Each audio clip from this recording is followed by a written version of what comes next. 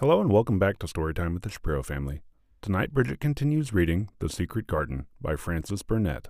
We hope you enjoy this. If you enjoy this podcast, make sure you check out our new YouTube channel. Also, if you'd like to support us directly, check out our Patreon page. The links are in our bio. Thank you for listening.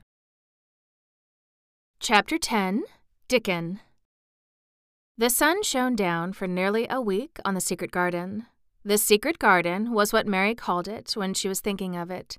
She liked the name, and she liked still more the feeling that when its beautiful old walls shut her in, no one knew where she was. It seemed almost like being shut out of the world in some fairy place. The few books she had read and liked had been fairy story books, and she had read of secret gardens in some of the stories. Sometimes people went to sleep in them for 100 years, which she had thought must be rather stupid. She had no intention of going to sleep, and, in fact, she was becoming wider awake every day which passed at Misselthwaite. She was beginning to like to be out of doors. She no longer hated the wind, but enjoyed it. She could run faster and longer, and she could skip up to 100. The bulbs in the secret garden must have been much astonished. Such nice, clear places were made round them that they had all the breathing space they wanted. And, really, if Mistress Mary had known it, they began to cheer up under the dark earth and work tremendously. The sun could get at them and warm them, and when the rain came down it could reach them at once, so they began to feel very much alive.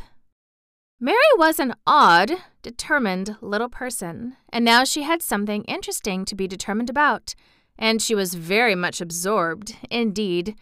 She worked and dug and pulled up weeds steadily, only becoming more pleased with her work every hour instead of tiring of it. It seemed to her like a fascinating sort of play. She found many more of the sprouting, pale green points than she had ever hoped to find. They seemed to be starting up everywhere, and each day she was sure she found tiny new ones, some so tiny that they barely peeped above the earth. There were so many that she remembered what Martha had said about the snowdrops by the thousands, and about bulbs spreading and making new ones. These had been left to themselves for 10 years, and perhaps they had spread, like the snowdrops, into thousands. She wondered how long it would be before they showed that they were flowers. Sometimes she stopped digging to look at the garden and tried to imagine what it would be like when it was covered with thousands of lovely things in bloom. During that week of sunshine, she became more intimate with Ben Weatherstaff. She surprised him several times by seeming to start up beside him as if she sprang out of the earth. The truth was that she was afraid he would pick up his tools and go away if he saw her coming, so she always walked toward him as silently as possible. Sneaky, sneaky. But, in fact, he did not object to her as strongly as he had at first. Perhaps he was secretly rather flattered by her evident desire for his elderly company. Then, also, she was more civil than she had been. He did not know that when she first saw him, she spoke to him as she would have spoken to a native, and had not known that a cross, sturdy old Yorkshire man was not accustomed to salaam to his masters, and merely be commanded by them to do things. "Thou'rt like the robin," he said to her one morning when he lifted his head and saw her standing beside him. "I never knows when I shall see thee or which side thou'll come from." "He's friends with me now," said Mary. "That's like him," snapped Ben Weatherstaff, "making up to the women folk just for vanity and flightiness. There's nothing he wouldn't do for the sake o' showing off and flirting his tail feathers. He's as full o' pride as an egg's full o' meat." He very seldom talked much, and sometimes did not even answer Mary's questions except by a grunt. But this morning he said more than usual. He stood up and rested one hobnailed boot to the top of his spade while he looked her over. "How long has thou been here?" he jerked out. "I think it's about a month," she answered. "Thou's beginning to do Misselthwaite credit," he said. "Thou's a bit fatter than thou was, and thou's not quite so yeller. Thou looked like a young plucked crow when thou first came into this garden. Thinks I to myself I never set eyes on an uglier, sour-faced young'un." Wow. Mary was not vain, and as she had never thought much of her looks, she was not greatly disturbed. "I know I'm fatter," she said. "My stockings are getting tighter. They used to make wrinkles. There's the robin, Ben Weatherstaff." There, indeed, was the robin, and she thought he looked nicer than ever. His red waistcoat was as glossy as satin, and he flirted his wings and tail, and tilted his head and hopped about with all sorts of lively graces.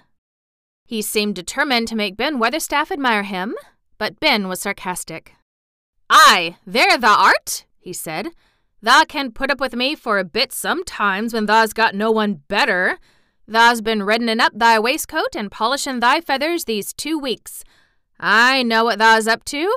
Thou's courting some bold young madam, somewhere telling thy lies to her about being the finest cock robin on Missel Moor, and ready to fight all the rest of 'em." "Oh, look at him!" exclaimed Mary. The robin was evidently in a fascinating, bold mood. He hopped closer and closer, and looked at Ben Weatherstaff more and more engagingly. He flew on to the nearest currant bush and tilted his head and sang a little song right at him.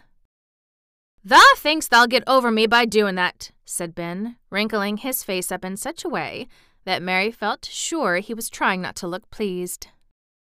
"Thou thinks no one can stand out against thee? That's what thou thinks." The robin spread his wings. Mary could scarcely believe her eyes. He flew right up to the handle of Ben Weatherstaff's spade and alighted on the top of it. Then the old man's face wrinkled itself slowly into a new expression. He stood still, as if he were afraid to breathe, as if he would not have stirred for all the world, lest his robin should start away. He spoke quite in a whisper. "Well, I'm danged," he said as softly as if he were saying something quite different. "Thou does know how to get at a chap, thou does. That's fair unearthly, thou so knowin'." And he stood without stirring, almost without drawing his breath, until the robin gave another flirt to his wings and flew away. Then he stood looking at the handle of the spade as if there might be magic in it, and then he began to dig again and said nothing for several minutes. But because he kept breaking into a slow grin now and then, Mary was not afraid to talk to him. "Have you a garden of your own?" she asked. "No, I'm a bachelor and lodge with Martin at the gate." "If you had one," said Mary, "what would you plant?" "Cabbages and taters and onions." "But if you wanted to make a flower garden," persisted Mary, "what would you plant?" "Bulbs and sweet-smelling things, but mostly roses." Mary's face lighted up. "Do you like roses?" she said. Ben Weatherstaff rooted up a weed and threw it aside before he answered. "Well, yes, I do. I was learned that by a young lady I was gardener to. She had a lot in a place she was fond of, and she loved 'em like they was children, or robins. I've seen her bend over and kiss 'em." He dragged out another weed and scowled at it. "That were as much as 10 year ago." "Where is she now?" asked Mary, much interested. "Heaven," he answered, and drove his spade deep into the soil, "'cordin' to what parson says." "What happened to the roses?" Mary asked again, more interested than ever. "They was left to themselves." Mary was becoming quite excited.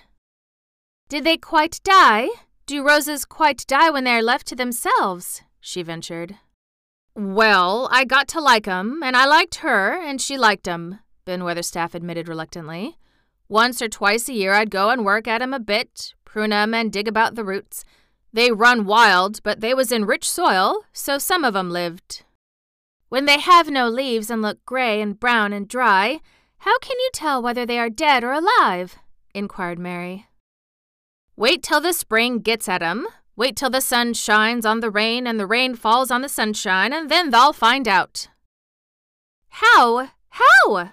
cried Mary, forgetting to be careful. "Look along the twigs and branches and see if there's a bit of a brown lump swellin' here and there. Watch it after the warm rain and see what happens." He stopped suddenly and looked curiously at her eager face. "Why does thou care so much about roses and such all of a sudden?" he demanded. Mistress Mary felt her face grow red. She was almost afraid to answer. I want to play that I have a garden of my own," she stammered. There is nothing for me to do. I have nothing and no one." "Well," said Ben Weatherstaff slowly as he watched her, "that's true. Thou hasn't."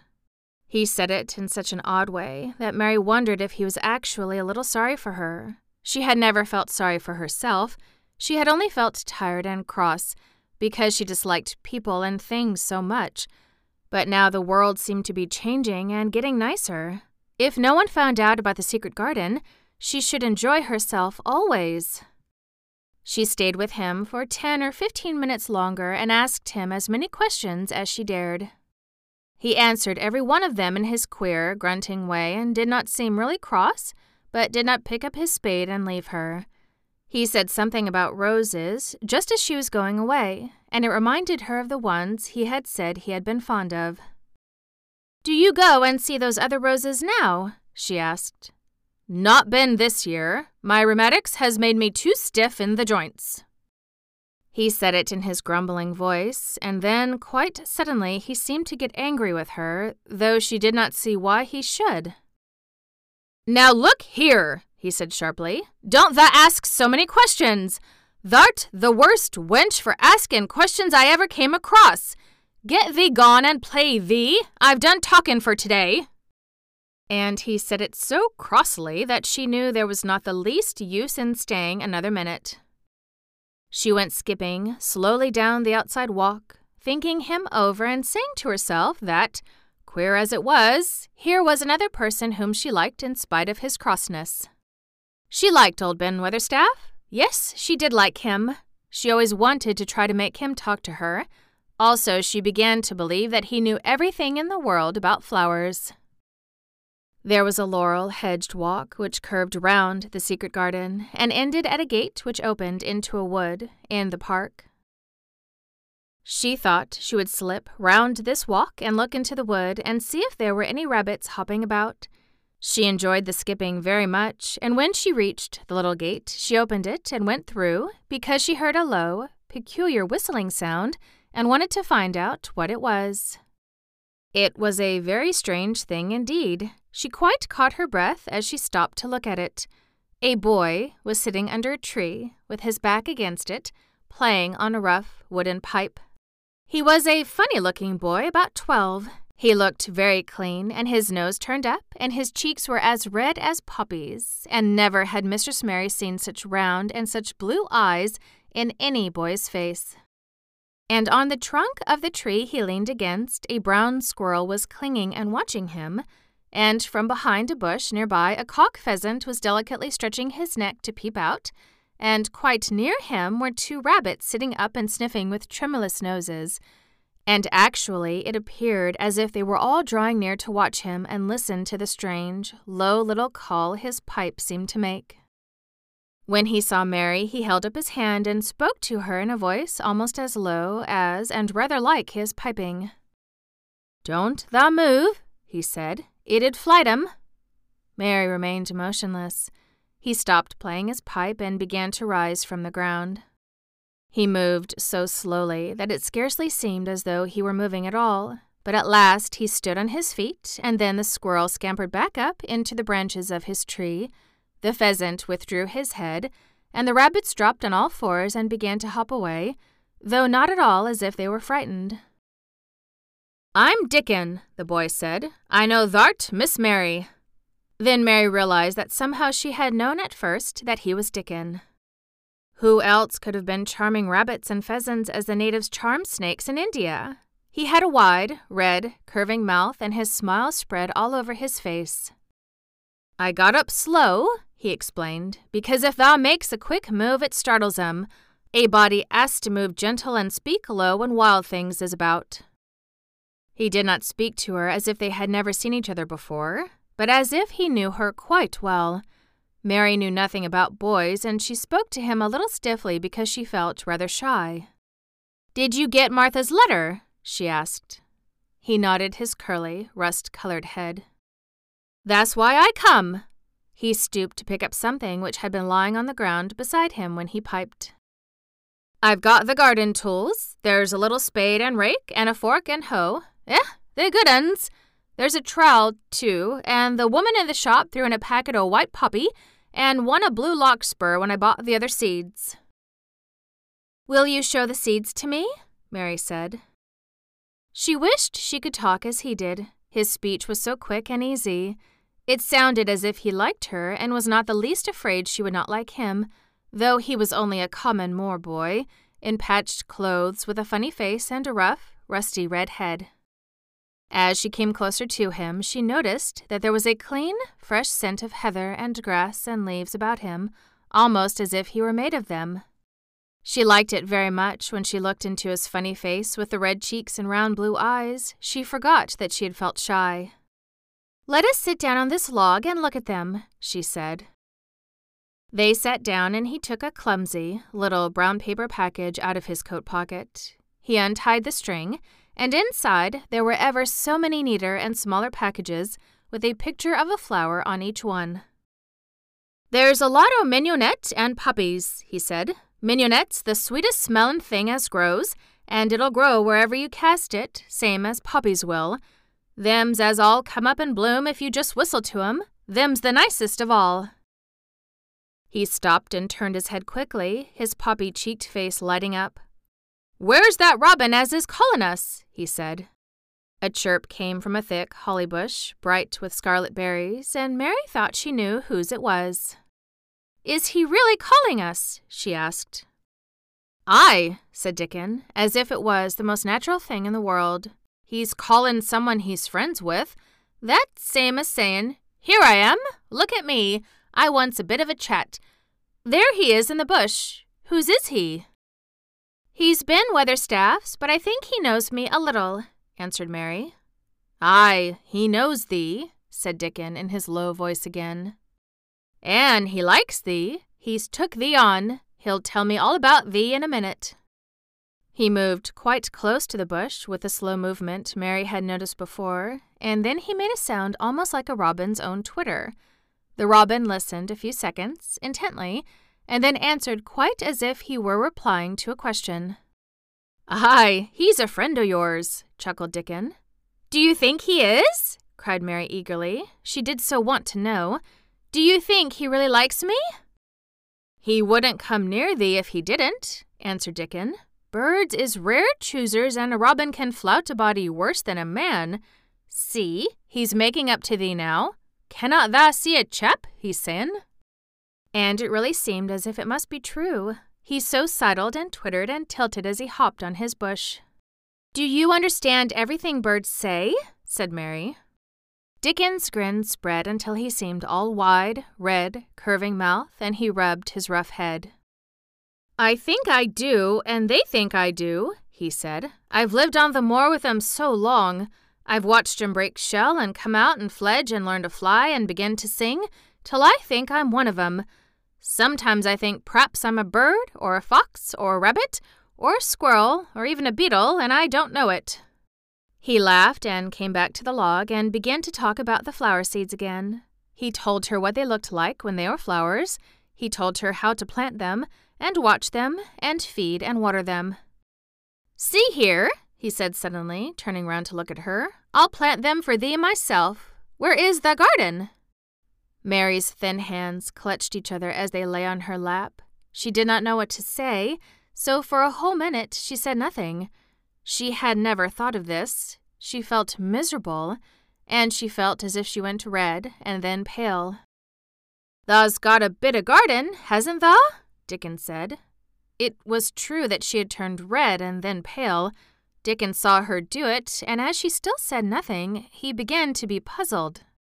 "Wouldn't they give thee a bit?" he asked. "Hasn't thou got any yet?" She held her hands tighter and turned her eyes toward him. "I don't know anything about boys," she said slowly. "Could you keep a secret if I told you one? It's a great secret. I don't know what I should do if anyone found it out. I believe I should die." She said the last sentence quite fiercely. Dickon looked more puzzled than ever and even rubbed his hand over his rough head again, but he answered quite good-humoredly.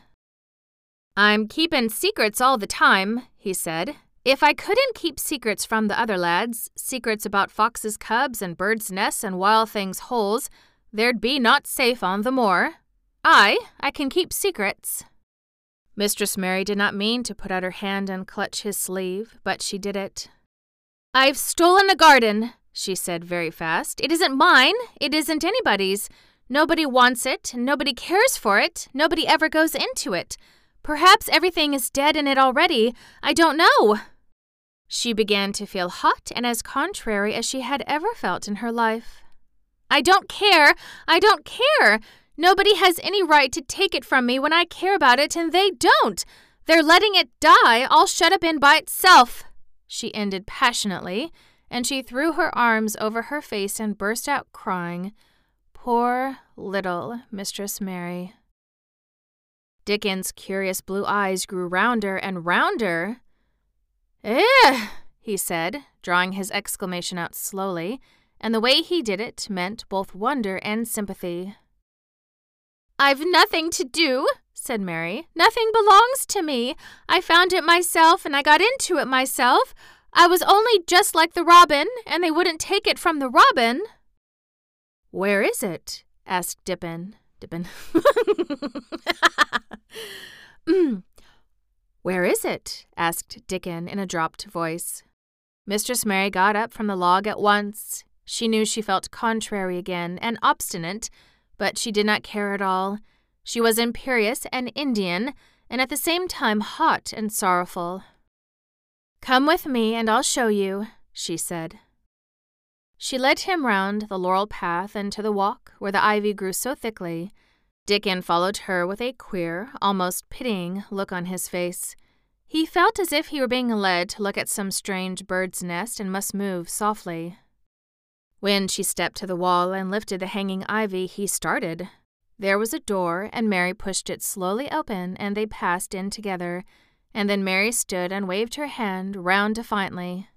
"It's this," she said. "It's a secret garden, and I'm the only one in the world who wants it to be alive." Dickon looked round and round about it, and round again. "Eh," he almost whispered. "It's a queer, pretty place. It's like as if a body was in a dream." Be sure to join us next episode for Chapter 11, The Nest of the Missel Thrush. Thank you so much for listening, and as always, good night.